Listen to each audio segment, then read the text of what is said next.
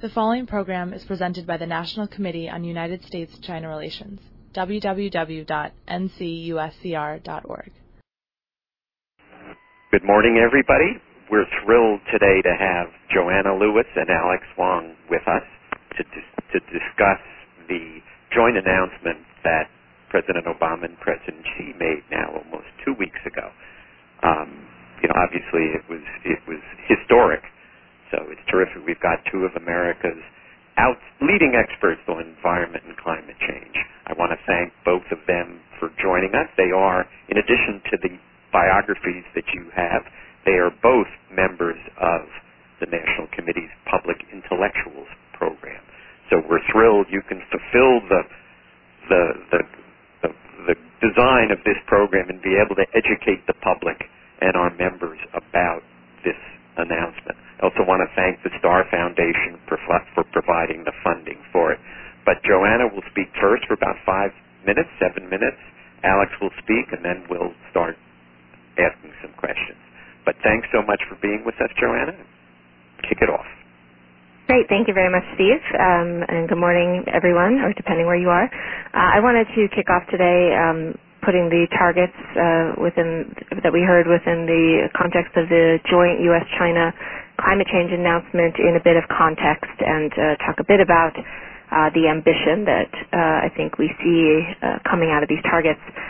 So just to review what they actually were, while there are many elements to these announcements, most of the attention has been given to the actual economy-wide targets which were put forth. China announced that it intends to achieve the peaking of CO2 emissions around 2030 and to make its best efforts to peak earlier than that year. And that it also intends to increase the share of non-fossil fuels in primary energy consumption to around 20% by 2030. And then, of course, the United States said that it intends to achieve an economy-wide target of reducing its emissions by 26 to 28% below 2005 levels by 2025. So there's been a lot of reaction to these numbers, everything from this climate deal being a game changer to being maybe just business as usual and nothing new. And, of course, a lot of expectations for whether or not this could actually be pivotal in influencing the international climate negotiations, the next meeting of which will be taking place the next week in Lima. I think that, from my perspective, the targets really are significant and they're meaningful, but of course several questions do remain regarding their ambition and implementation. I think it's quite notable that this is the first time China has pledged an emissions peak as opposed to an intensity-based target. China had previously announced several carbon intensity targets in which their carbon target was indexed to economic growth. So it's really new here that China's pledging a peak, which does translate into an absolute target. What we don't know, however, is at what level that peak will occur. And, of course, the actual level of the peak in terms of what the total amount of carbon that's released into the atmosphere between now and 2030, as well as the shape of the peak, will be important for total climate burden. I think the non-fossil target is an important piece of this because it shows how they're going to move towards reaching an emissions peak. It will, of course, require continued commitment to non-fossil energy deployment. China is, of course, already the world leader in most renewable energy technologies and investment, but even though we've seen rapid growth rates in the last few years, it's not going to be easy for them to maintain those rates going forward. And then, of course, these targets will need to be backed up by domestic policies, both in China and the United States. I think in China we already see pretty clearly the outlines of how this is likely to be carried out.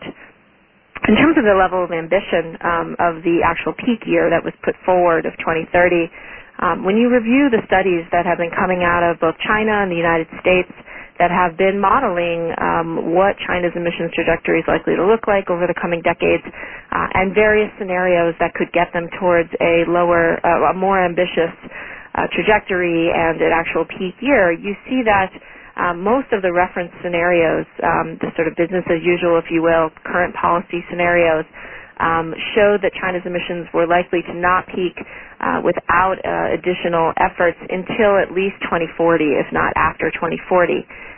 Several studies coming out of China and the United States by the Energy Research Institute, by MIT, by Tsinghua, and by Lawrence Berkeley Lab have shown scenarios whereby China's emissions could peak in the 2030 time period, possibly as early as 2025, but these all require pretty ambitious transitions to low-carbon energy sources and dramatic energy efficiency improvements. And they, of course, all require a substantial decrease in the amount of coal used. And, of course, most of the studies are showing that in order to achieve an emissions peak by 2030, you do need to cap coal use by about 2020 because there'll be a lag between when you sort of start to level off coal use and when that would actually translate into an emissions reduction. I think it's important to note that we see that China's already in the start of this low-carbon transition. China did install more non-fossil electric capacity last year for the first time than it did fossil capacity. But even with the dramatic increases we've seen in wind and solar and even nuclear, there are going to be some real barriers going forward. And so I think it's safe to say that while this is going to be feasible and there are many policies on the books which are going to ensure that the deployment of these technologies continue, it's not going to be easy. In wind, there are real challenges related to curtailment and continued expansion of that resource related to transmission.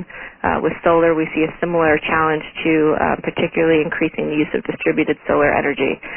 So I'll end by just saying that I think that the announcement of a peak year really does fall into the ambitious range of projections and that it will be difficult to achieve this, but extremely positive and have many co-benefits aside from the climate challenge, particularly related to local air pollution, which we can talk more about.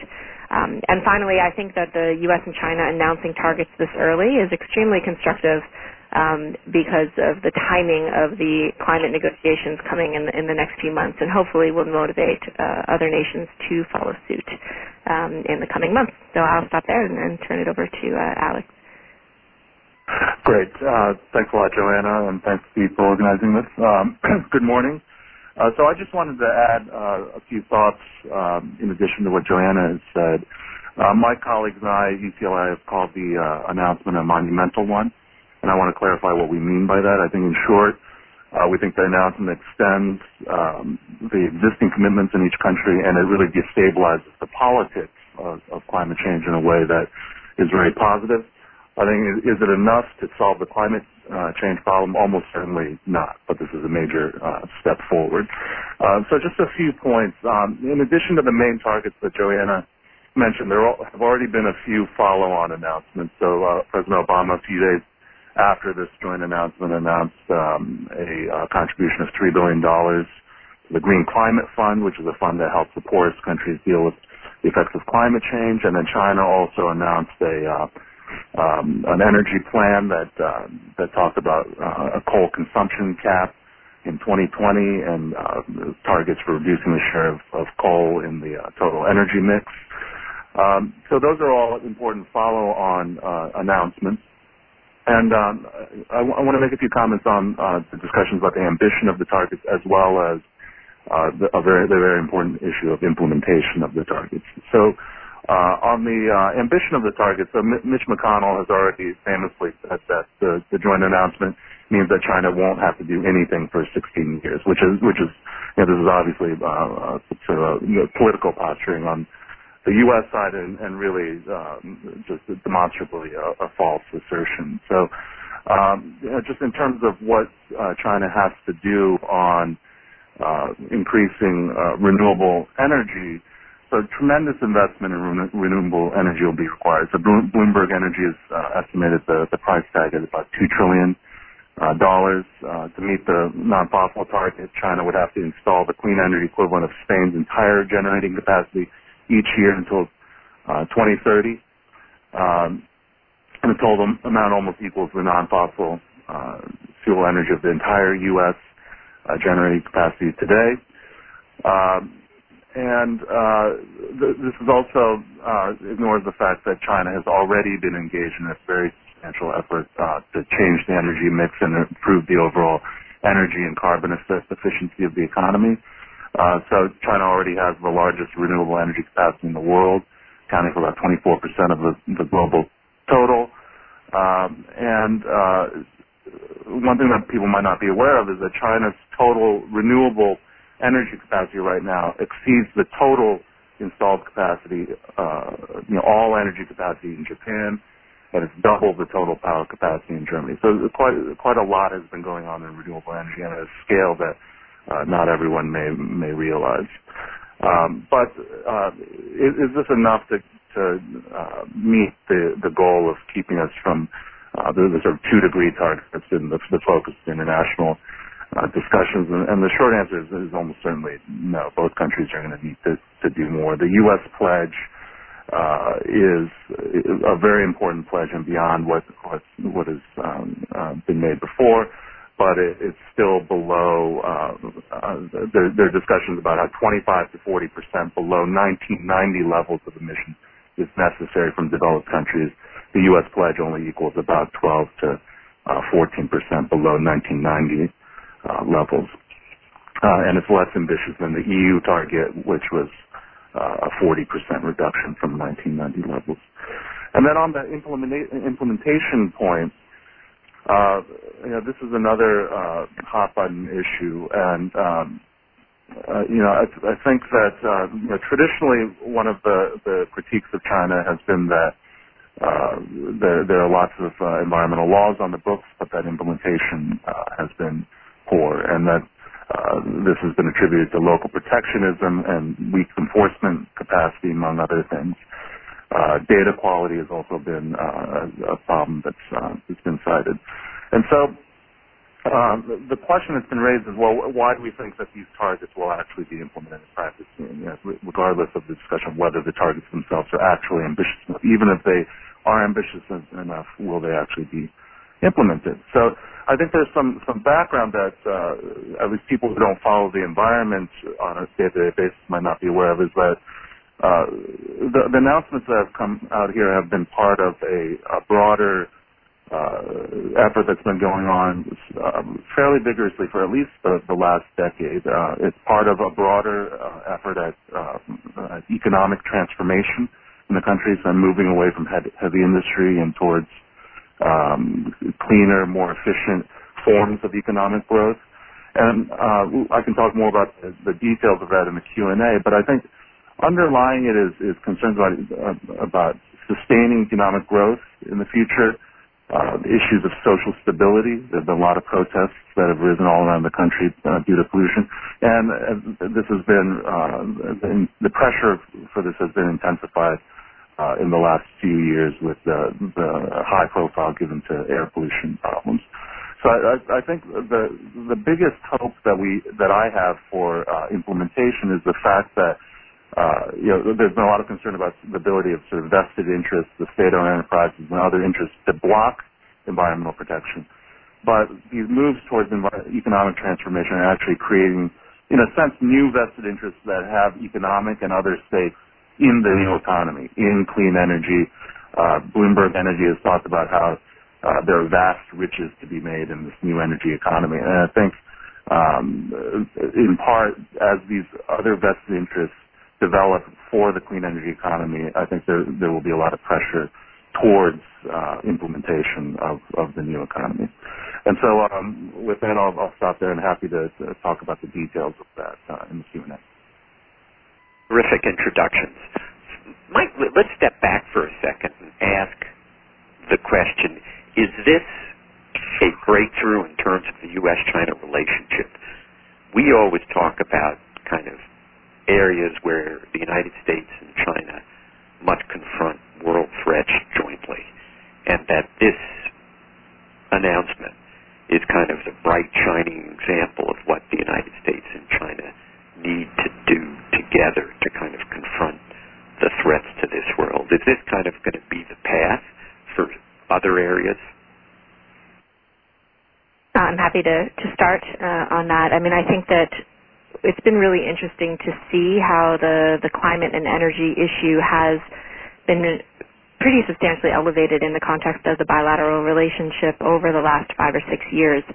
And I think that, for people who were working in the climate space for the last decade or so, it was sort of surprising to think that you could come up with an agreement like this, that you could really two countries that just seem to be in such different positions on this issue could come into so close in alignment.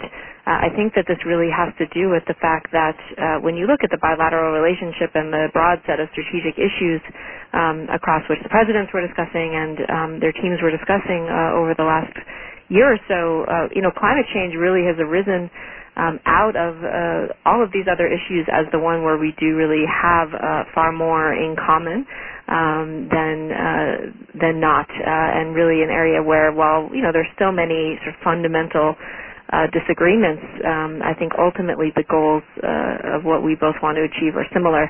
I think it's very hard to say that that's true on more of these, much more controversial issues, whether it's Taiwan or North Korea or South China Sea.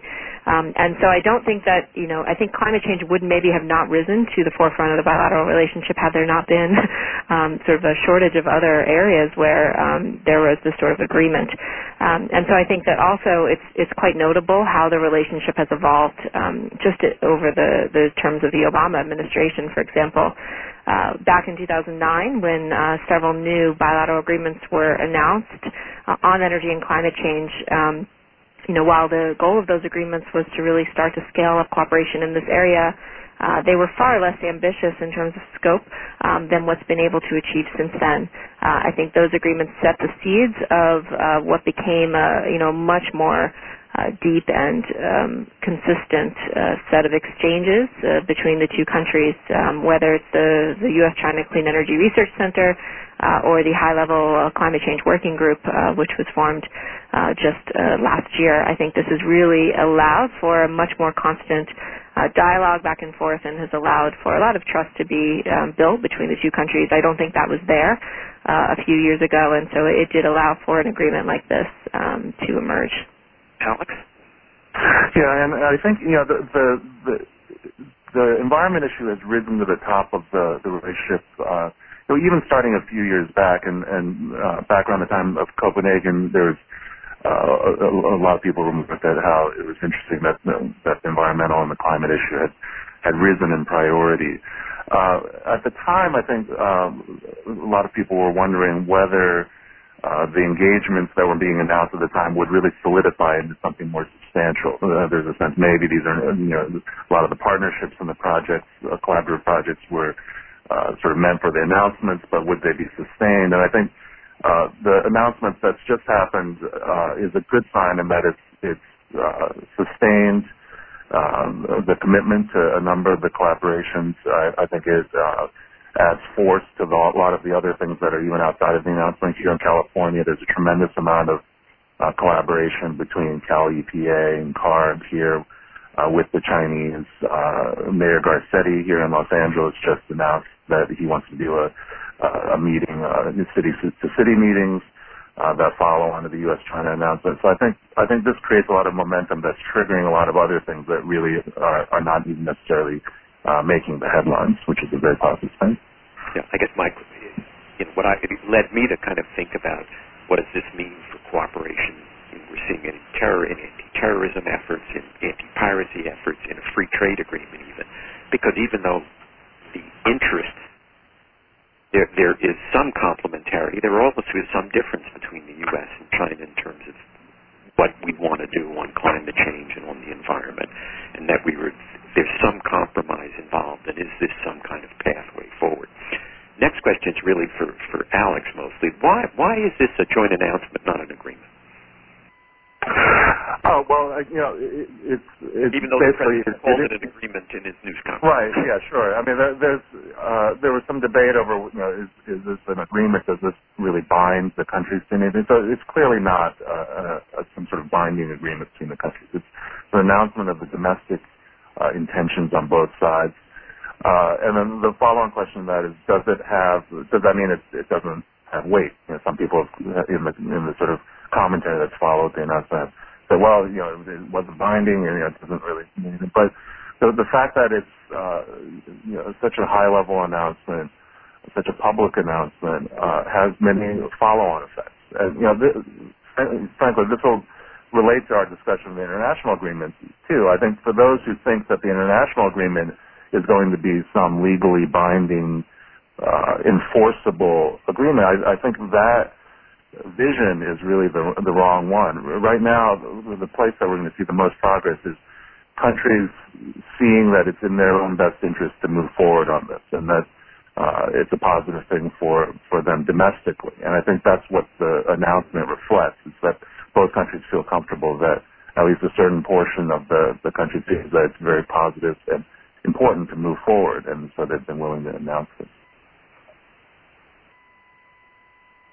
So what will occur going forward, it won't be some treaty which is going to require the advice and consent of the U.S. Senate, but will just be kind of executive branch commitments. Is that what you're saying?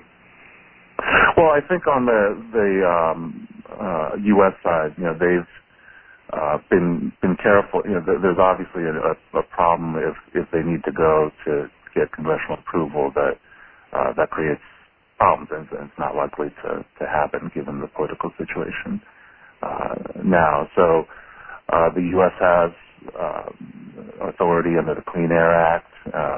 States can move in various ways to press for efficiency and renewable energy and these types of things. And so a lot of the heavy lifting initially will need to be done through these types of things that don't need to go through Congress.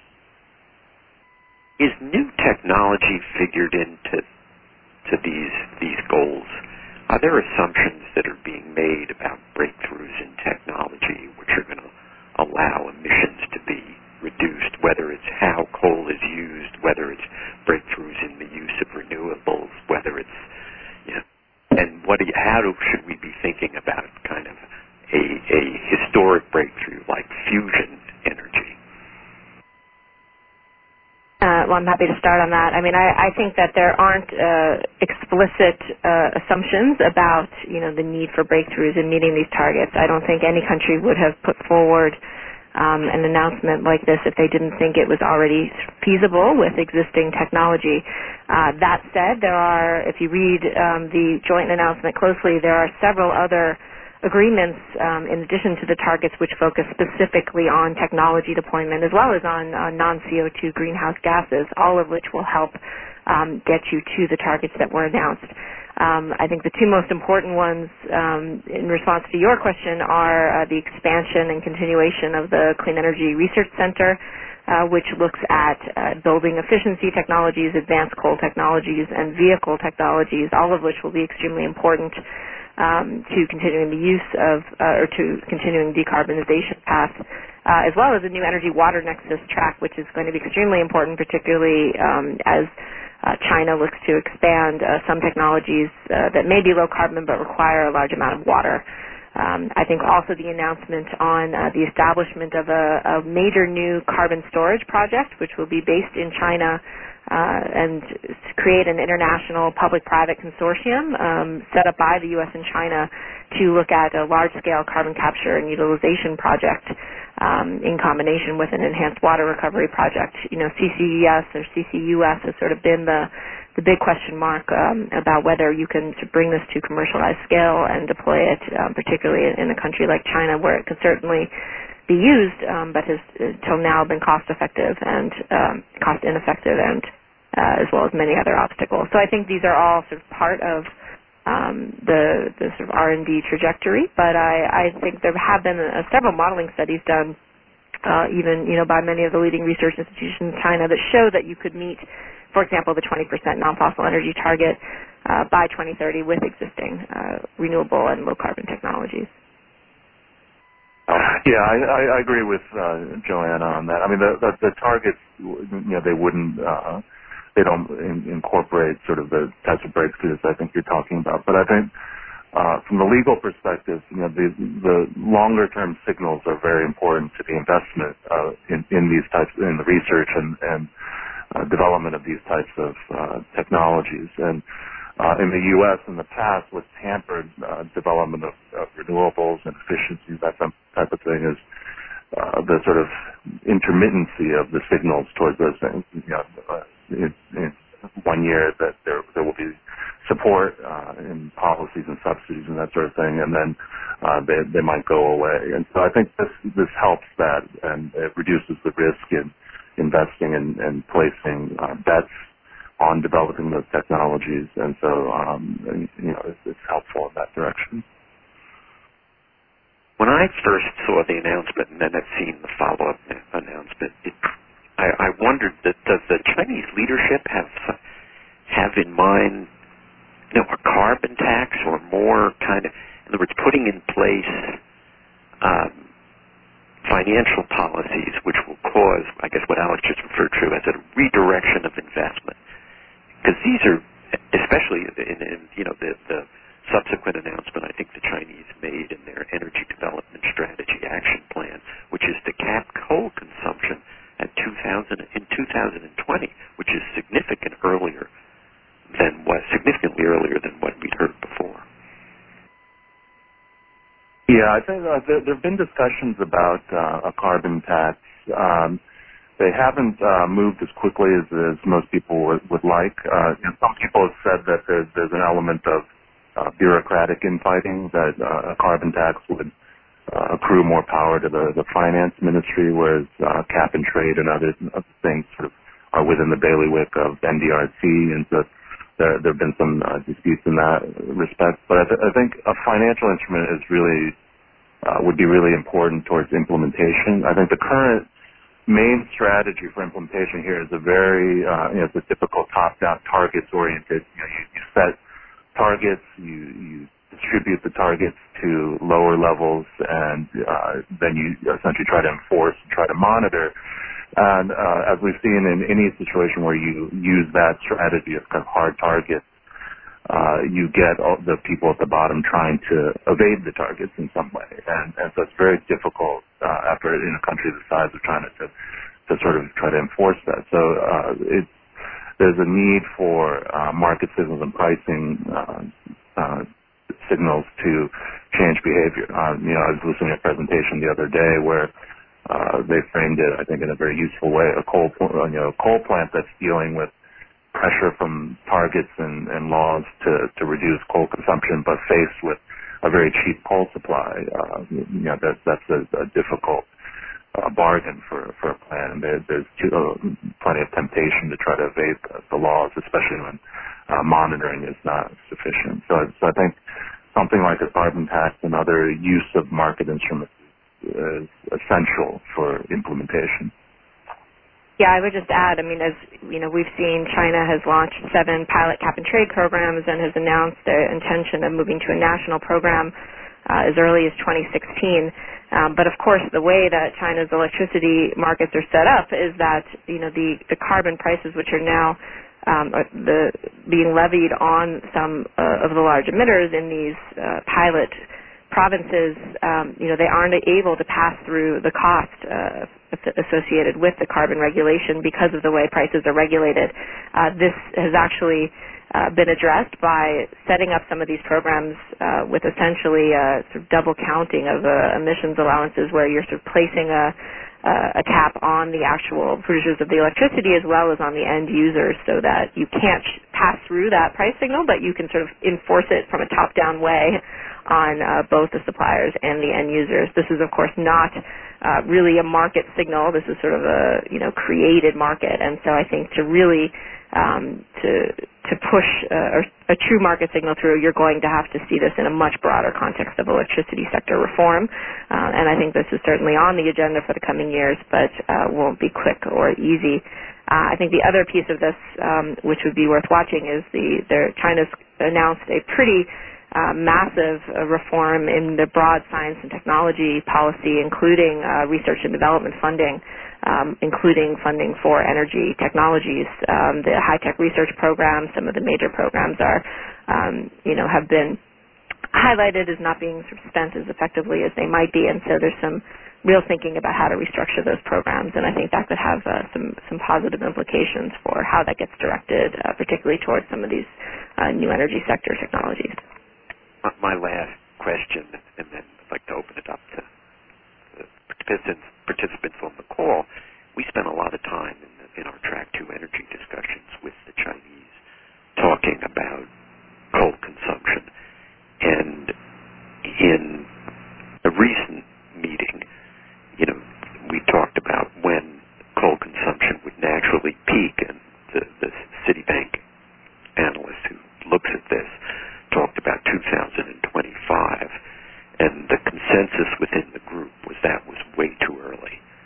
it would not naturally peak actually substantially later than that. There was no one who thought that 2020 was realistic. So how did they get there? How did they peak coal consumption by 2020? Good question. I think I think it's the way that they're trying to do it is they're setting these coal targets. The sort of mechanism of trying to implement it is setting coal caps, and I think part of the way they get there is if they actually can get this the overall economic transformation policy to actually work. You sort of there's a lot of effort to shut down a lot of the smaller, inefficient plants that are consuming a lot of energy, and if they can actually shift to companies that are not using energy as intensively, I think that's part of the strategy. I think the crux of your question is a good one. It's a challenge. I mean, there's a lot of sort of vested interests within the country that make their money on coal, and so it's been the same challenge in the U.S. where you have very powerful financial interests who rely on coal. So how do you crack that nut? I think and part of the bargain here is trying to create essentially other carrots so that you create other opportunities to make money, like in the U.S. natural gas and the profitability of natural gas and the prices of natural gas coming down really shifted the equation and has damaged the ability of the coal lobby to block policies. And so if something like that can happen in China, I think that's one of the main pathways forward. Joanna? Well, I think that those numbers actually were not totally out of range with what we've seen from some of the more aggressive studies by these research groups both in China and the United States. There were several studies showing that you could actually see through a variety of factors, essentially technology advancement, economic restructuring, and increased adoption of many of these policies to encourage further use of renewable energy and other low-carbon sources, that you would actually start to see a plateau in energy demand naturally. And so I think, pushing that up a bit, and coal sort of being directly linked to that as the primary energy source, is not out of the realm of reality. I think it's not easy, and it's going to require, pretty aggressive implementation of these types of targets, which Alex discussed. I think the real challenge is going to be, making sure that there's enough national coverage to make sure that this happens sort of economy-wide as opposed to just in the eastern part of the country and not in the west. We've, of course, already seen a fair amount of implementation of these air quality plans that have, in an attempt to clean up air in some of the eastern coastal cities, you end up sort of moving some of the heavy industrial capacity or coal power plants inland. And of course, if you're moving towards an actual national cap, you need to have much more comprehensive coverage, and I think that's where the challenge is really going to lie for the Chinese government. Operator, if we can open the questions to our audience. Okay, thank you. At this time, we will open the floor for questions. If you would like to ask a question, please press the star key followed by the 1 key on your touch-tone phone now. Questions will be taken in the order in which they are received. If at any time you would like to remove yourself from the questioning queue, just press star 2. Again, to ask a question, please press star 1. And we have our first question from Karen Christensen. Hi, Karen Christensen from Berkshire Publishing. I wonder, I'm really interested in this question of what this tells us about U.S. China relations and China's relationship with other countries. Is this agreement a sign that some of the debate between developing countries and developed countries over cumulative emissions is something that we're going to be able to put behind us or look at in a fresh way when we come to the international talks? I'm happy to start with that. I think, Karen, unfortunately, no. I don't think that this is going to be the end of that discussion. I'll be in Lima starting next week, and so I'm actually very interested to see whether the U.S. China announcement has sort of reverberation in the context of the climate negotiations. But no, I don't think this sort of fundamentally changes the discussion of common but differentiated responsibilities, which is what you're alluding to. I think that China's now in a position where it's very, very clearly the largest emitter on an annual basis, now sort of far exceeding U.S. emissions. There is, some interesting projections of when China may actually surpass the United States emissions on a cumulative basis, so on a, historic basis. But even that's, still probably at least a couple decades away.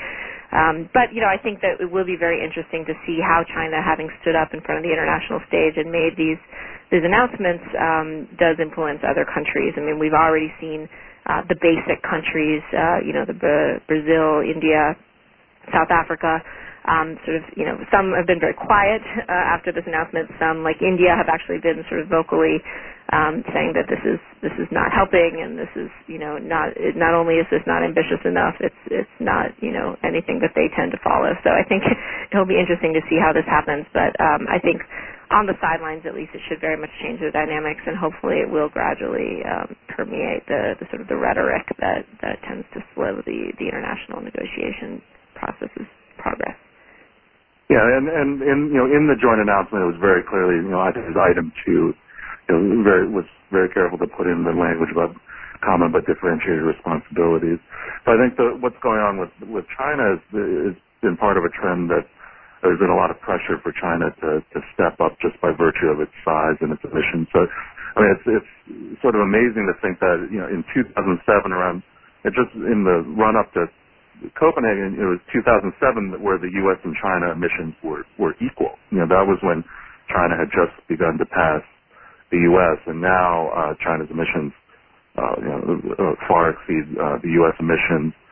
On a per capita basis, there was news that Chinese per capita emissions have exceeded European per capita emissions, and as Joanna mentioned, on the cumulative side, China is starting to approach the U.S. on the cumulative side. So there's been, for a long time, the pressure has been, China is not like all the other developing countries, and they've clearly recognized that and had to step up. But in terms of the debate over fairness and how responsibilities are allocated, that will surely continue to be a very hot-button issue in negotiations. China's per capita emissions have not begun to approach U.S. per capita emissions. No, U.S. is still far in excess. The U.S. is certainly the world leader on per capita emissions.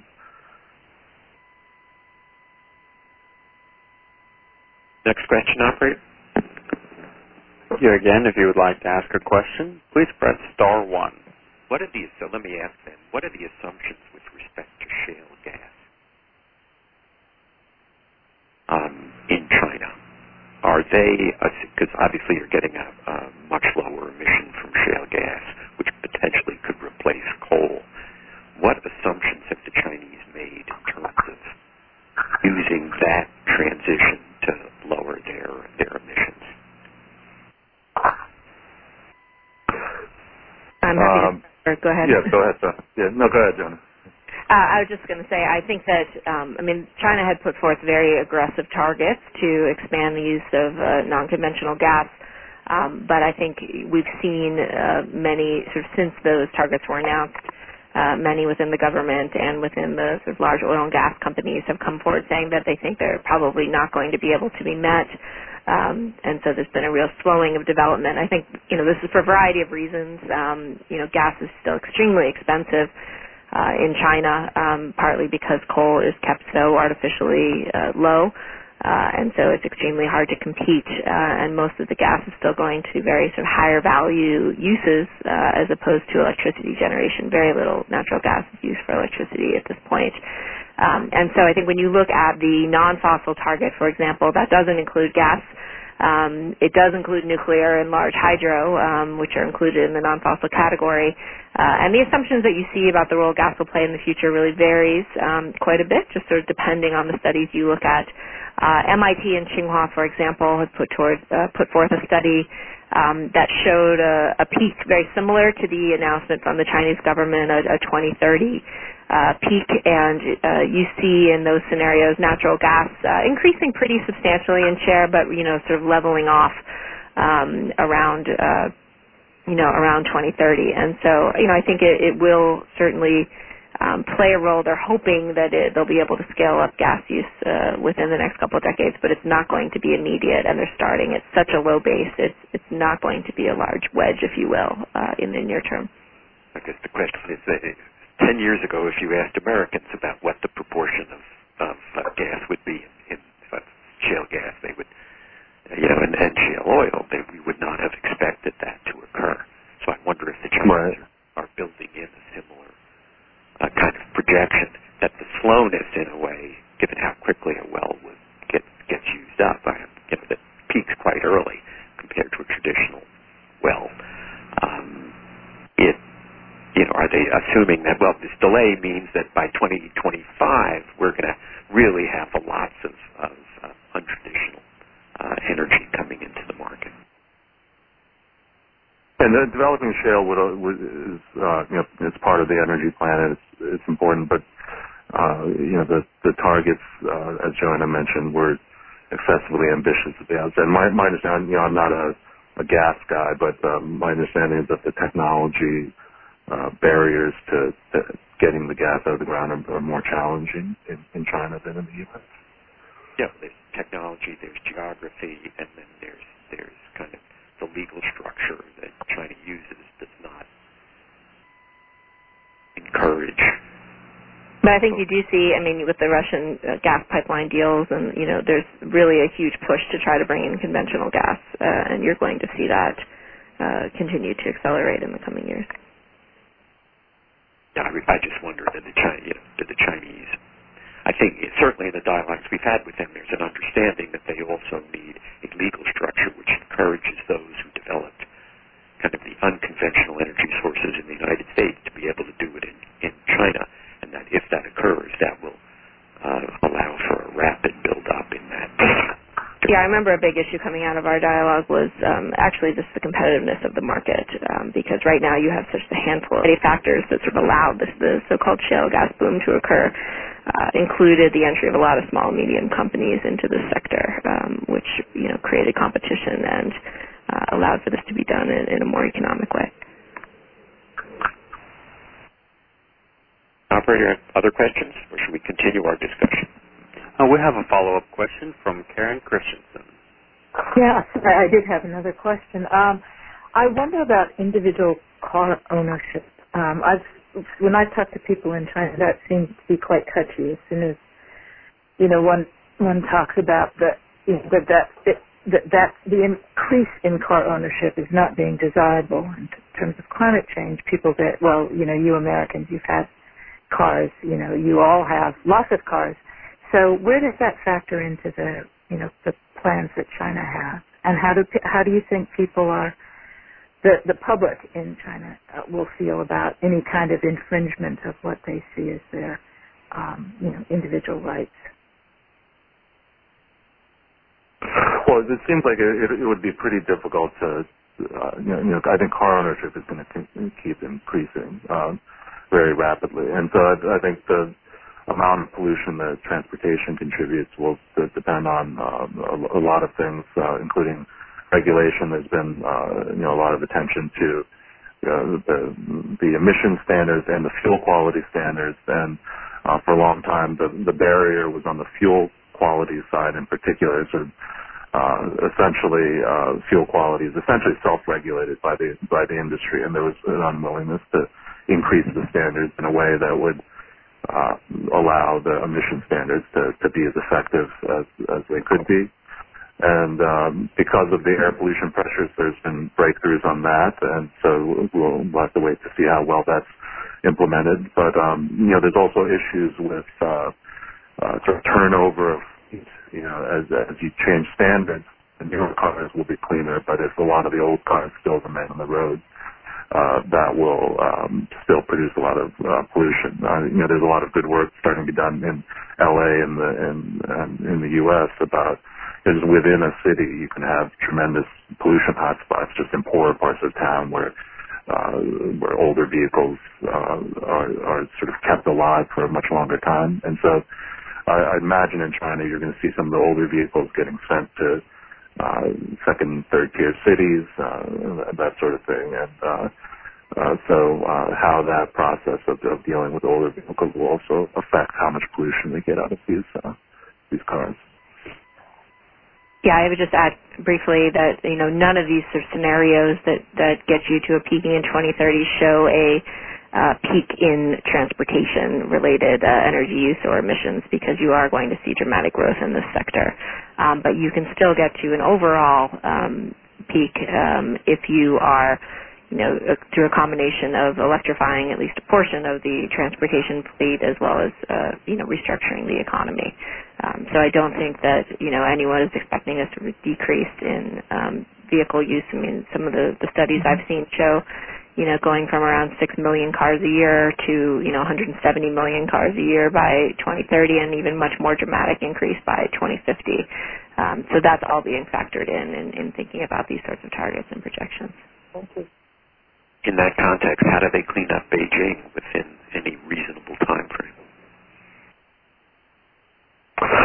Yeah, it's there's been an incredible amount of policy making on this. I mean, it's just unbelievable since the initial air apocalypse in January of 2013.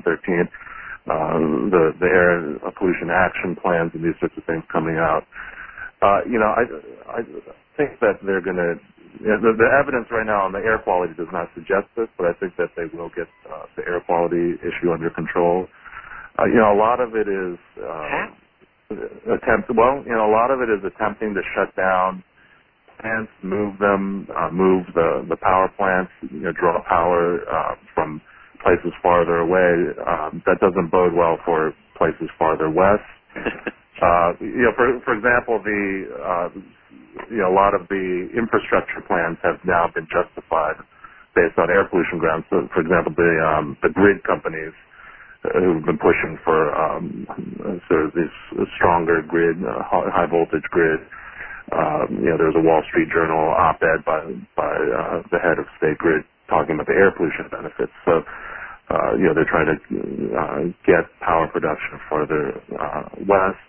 And there are a lot of sort of boring technical things that you can do, sort of get rid of coal-fired boilers, and you'll have more stringent rules on older cars on the transportation sector, not allowing them to be in Beijing and Shanghai and these eastern cities that are the center of the air pollution policies.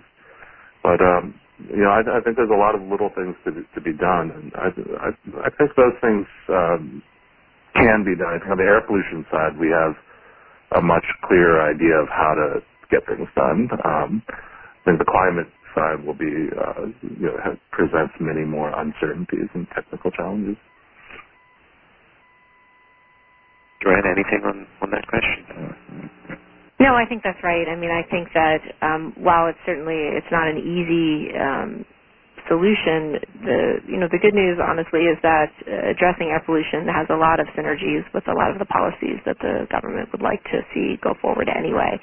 And so not only is it sort of going to be necessary for them to take this very seriously to address the broader social stability issues, I think there's just huge co-benefits for addressing air pollution to sort of forcing the broader industrial restructuring. I mean, a lot of the industrial facilities which are responsible for a lot of this pollution are part of overheated sectors which the government would like to sort of, put force consolidation on and to control a bit more tightly.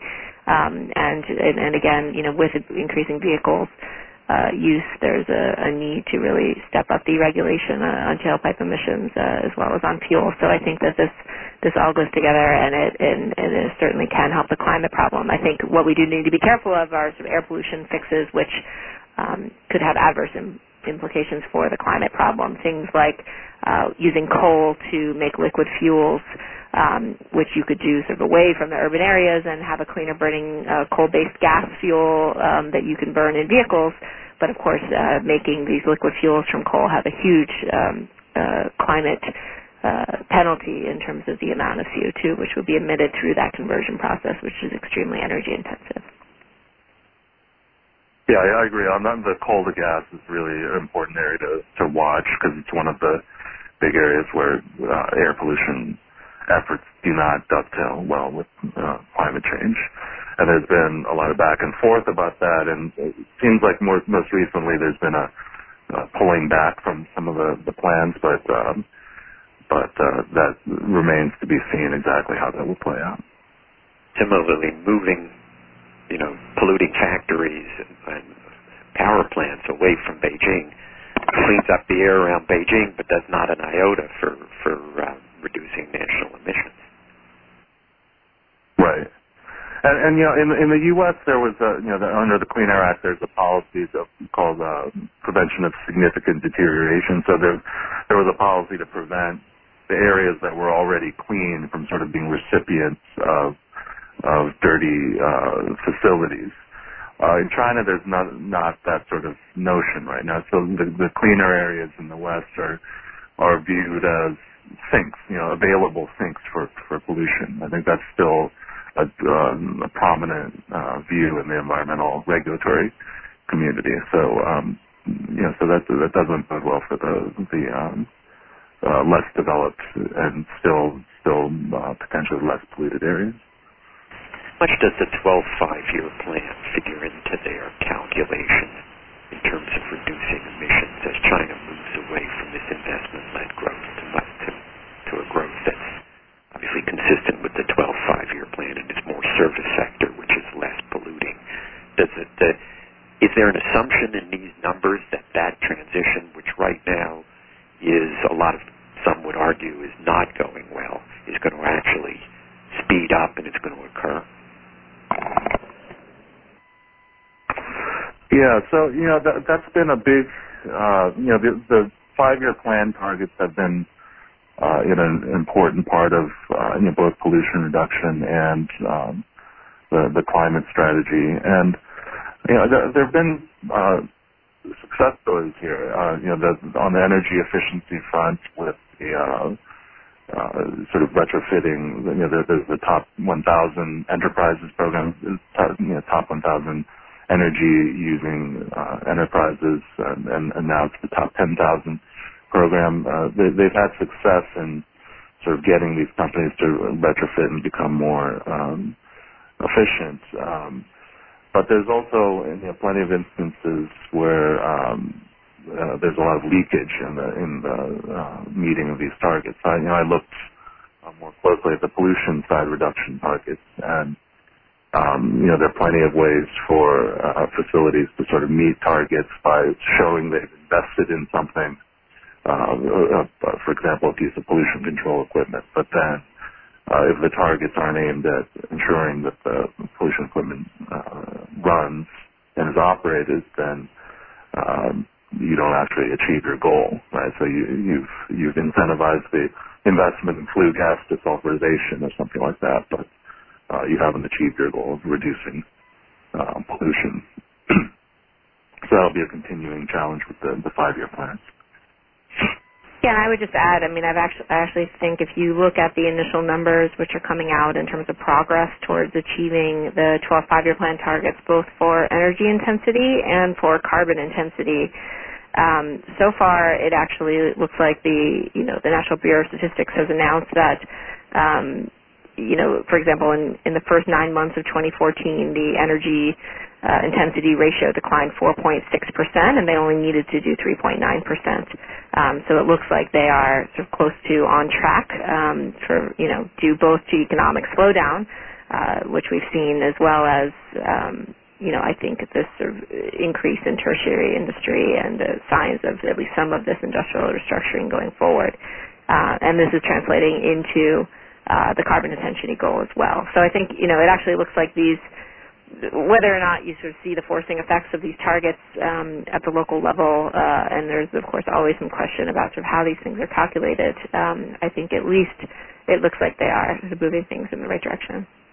And I also think, I've raised this issue of potential kind of goal displacement on the targets, but sometimes that can be overblown also. I think on the energy side, there was a lot made of the, installation of wind power, for example, that wasn't connected to the grid, and I think there's been improvements in the recent years on that. So you do have an initial flurry of construction and problems in implementation, but I think there's been some improvements in after the fact. So that's a good thing. Does somebody look at the relationship between the increase in tertiary industries to the energy intensity? Is there an analysis of how that translates into better energy intensity? Left use of energy per point of GDP. That was very inarticulate. Yeah, I mean, there's certainly studies which are done regularly, both on the Chinese side as well as by groups like the China group at Lawrence Berkeley Lab, who I work with. So I probably don't have time to go into sort of details of that, but I'd be happy to pass those along to anyone interested. Other questions? Yes, we now have a question from Robert Levinson. There's been no discussion about opposition to this agreement for those who don't believe in the science that is propelling this. Nor has there been any discussion about scrubbers for the coal, which would eliminate a lot of the carbon. Has any of this come up in the opposition community?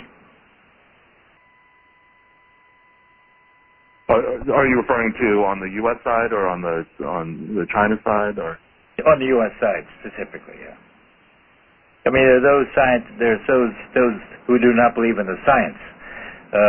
They're hopefully a minority today, but there's been a lot of opposition over the years to the science of climate change, and then not too much discussion about scrubbers for coal plants or other type of technology that can afford certain countries to use coal in a large percentage. Yeah. Well, I think hopefully on the science denial, one thing that was nice about the joint announcement is very clearly both countries coming forward and saying, look, we know that the science shows that these various things are happening because of climate change, and hopefully that's the sort of climate denier kind of camp is kind of on the sort of losing its steam, because I think that was an unfortunate part of the U.S. political landscape, and you've seen some of the politicians retrenching, sort of saying, I'm not a scientist and this sort of thing, and so hopefully that's on the wane. And in terms of the technology side, I mean, I think Joanna probably knows more about this than I do, but I think one of the positive things about the collaboration is that things like carbon sequestration, it's very expensive and not sort of proven technologically yet. But one good thing about China being a sort of a low cost place for trying to develop these types of things still is that the hope is that China could become sort of laboratory to work these things out, and they could bring their kind of low cost manufacturing prowess to this, and to try and see if we can develop something in an affordable way. Joanna, any last words? No, I agree with what Alex said. I want to thank you both for joining us today and for being such bright, shining examples for our Public Intellectuals program. Great, thanks everyone. Thanks for having us.